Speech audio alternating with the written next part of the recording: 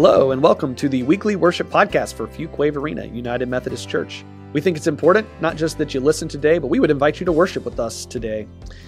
If you'd like to further engage your faith or the community around you and like to partner with us, please visit our website, fvumc.org, for more information. Also, we'd love to hang out with you on a Sunday morning, whether that's live, online, or in person. Online on Sunday mornings on our website, or Facebook page, or YouTube channel. You can enjoy the venue with us, which is a worship service crafted for community online, or you can join our live in-person services online at 10:10 for our contemporary, 11:15 for our traditional. If you'd like to worship in person with us, we have worship at 9 o'clock and 10:10 for our contemporary worship services, and 11:15 for our traditional worship. At the end of the day, we believe that when and where you worship is not nearly as important as that you worship. And so we're so glad to be with you today, worshiping together. Good morning, friends. If we have not had a chance to meet yet, I am Pastor Ray, and I am the pastor of Congregational Care here at Fuquay-Varina United Methodist Church. It is indeed a joy to be with you this morning. I want to begin by sharing a true story from my life, which took place some years ago. I was invited, along with 4 of my friends, to share our testimonies, our stories of coming to Christ at an African-American church down east in LaGrange, North Carolina. The 5 of us drove over to the church, and we were welcomed so warmly and so well. The pastor ushered us into the church, and we sat right on the front pew of the church. The singing was inspired and beautiful and lovely and spirited. The pastor's sermon was dynamic in every way. We had never heard a sermon as powerful as his sermon was that evening. Then after he finished, he invited us, the 5 of us, one by one, to come up and share what Jesus Christ had done and was doing in our lives. Each of us spoke for probably 2 minutes, no more than that. And when the last one of us had spoken, the preacher stood back up, he lifted his hands like this to the congregation, and spontaneously they began singing these words over and over and over again. When I think of the goodness of Jesus and all that he's done for me, my soul cries out, hallelujah, praise God for saving me. Over and over for probably 15 to 18 minutes, we sang those words. It was an amazing experience. To this very day, when I reflect on God's goodness and grace in Jesus Christ, the image of us in that church singing those words over and over is the image that comes to me. Here's a question for you. When you think of the goodness and grace of God in Jesus Christ, what image or images come to your mind? I'd like to share with us an image which comes from Psalm 100. Perhaps you are already familiar with these words. Make a joyful noise to the Lord, all the earth. Worship the Lord with gladness. Come into his presence with singing. Know that the Lord is God. It is he who made us, and we are his. We are his people and the sheep of his pasture. Enter his gates with thanksgiving and his courts with praise. Give thanks to him. Bless his name. For the Lord is good. His steadfast love endures forever, and his faithfulness to all generations. Enter his gates with thanksgiving, we read in verse 4, and his courts with praise. Give thanks to him and bless God's name. This morning, I'd like to talk about something that the Holy Spirit has been speaking to me about. It's something about which I have been very convicted. And perhaps what the Lord is sharing with me will be helpful for you as well. There was a medieval mystic theologian and philosopher named Meister Eckhart. And Meister Eckhart said, if the only prayer we ever pray is thank you, that would be enough. That may be an overstatement. However, we cannot overstate the importance of the power of gratitude in our lives. I'll say that again. We cannot overestimate the power and the importance of gratitude in our own lives. The novelist Alice Walker has written, "Thank you is the best prayer that anyone could pray." She writes, "I say that one a lot. Thank you expresses extreme gratitude, humility, and understanding." Over these past few years, I have allowed myself to become increasingly angry and anxious and upset because of all the things that are happening and have happened in our world. Who would have believed that we would still be dealing with a global pandemic which keeps mutating and mutating into new varieties? Who would have ever guessed that we would perhaps be facing something with the odd name of monkeypox?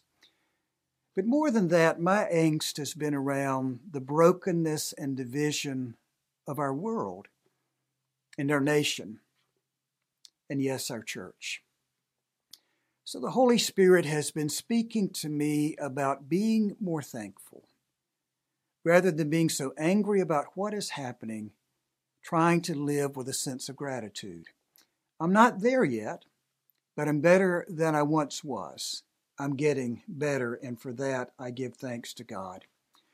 In this period of history, when we are so divided as a nation, as a world, and yes, as a church, wouldn't it be wonderful if we could make America grateful again? Now, hear what I said. Wouldn't it be wonderful if we could make America grateful again?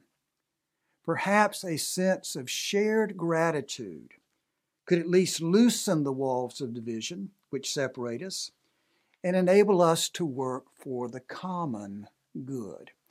I'm not suggesting that simply expressing gratitude and living with an attitude of gratitude can change the world, but it can certainly change our world, that world in which we live and move and have our being, that world in which we live and work and play, that world which lives inside of us.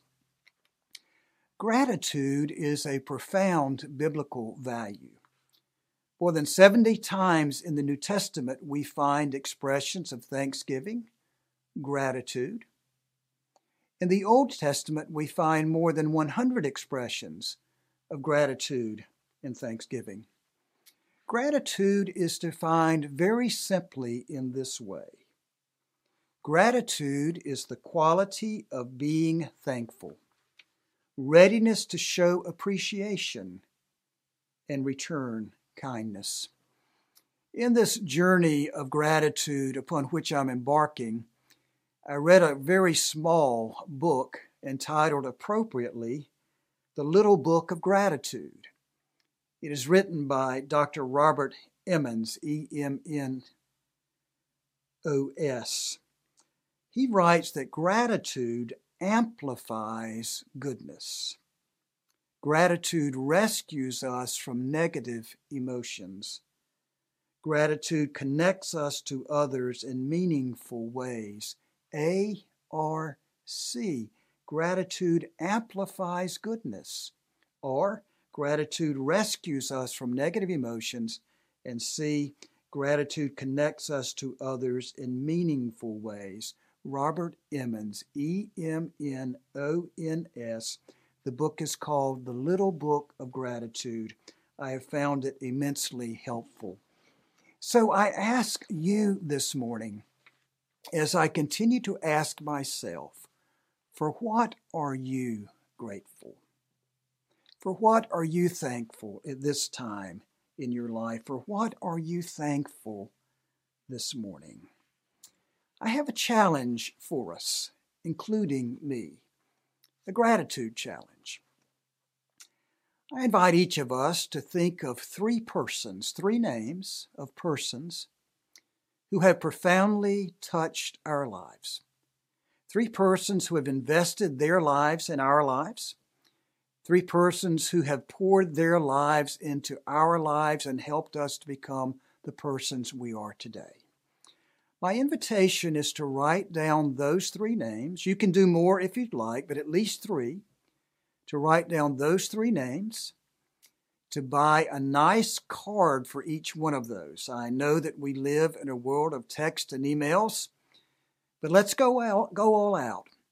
Buy a card for each one of those persons, expressing your thanksgiving to them and to God for their presence in your life. Send each of those three persons, a card, expressing your thanksgiving to them.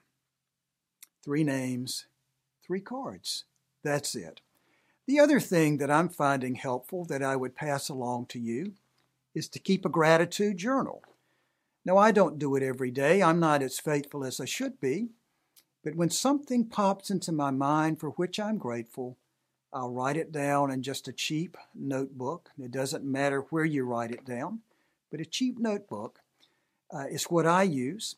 And I write something down, and I find myself returning to it again and again and again to remember all of those things for which we are grateful, for which I am grateful. Gratitude is a profound biblical value, and there is no way to overestimate the power of gratitude in our own lives. I began this morning with a story, and I would like to close with a story. Once again, it's a true story. It comes from the life of one of my faith heroes, a man named William Edwin Sangster, the Reverend William Edwin Sangster. He was a British Methodist preacher who was born in 1900 and died in 1960. He served a large church back in that day in London, what we would call today a megachurch. He had a congregation of more than 3,000 persons, and he was a faithful pastor, and he visited from home to home. One evening, he was visiting a family in his congregation there in London. Because of the density of the population, they had a house that was tall but slender. So Dr. Sangster was visiting with the husband, the wife, and the young child down on the first floor of the house. They concluded the visit with Reverend Sangster praying. And as he was about to go, the father in the family said, well, Reverend Sangster, we have another child who is upstairs. She's upstairs at night. That's where she sleeps. Would you like to visit her? And he said, well, of course I would like to visit with her. So they went upstairs and they walked into her room, and she was lying in a contraption known as a Phelps box beside a window so that she could look out into the night sky. Now, this little girl, 8 or 9 years old, had curvature of the spine. And in that era, it was believed that a Phelps box, which looked remarkably like a coffin, could help with curvature of the spine. The person was placed in the box and strapped down so that their back was completely flat, and the person would lay in that position for many hours a day. With great sympathy, Dr. Sangster went over and began talking to this little girl, and he was surprised by how vibrant and vivacious and thankful she was.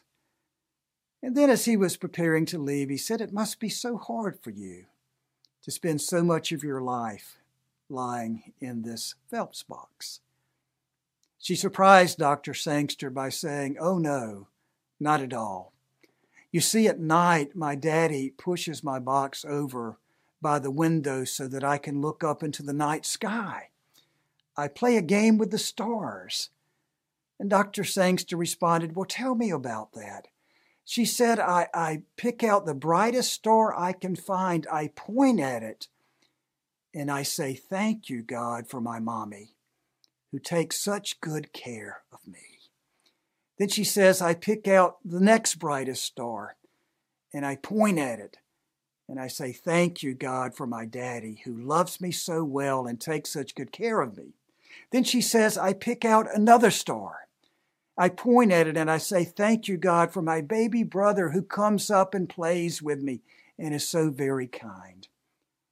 I pick out another star and I say, thank you, God, for my nurse who comes every day to care for me and is so kind.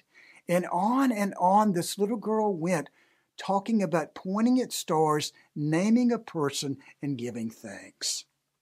By this time, tears were running down Reverend Dr. Sangster's face. But then the little girl said this, there's only one problem, you see. And Reverend Sangster said, and what would that be? And the little girl said, there just aren't enough stars to go around. There just aren't enough stars to go around.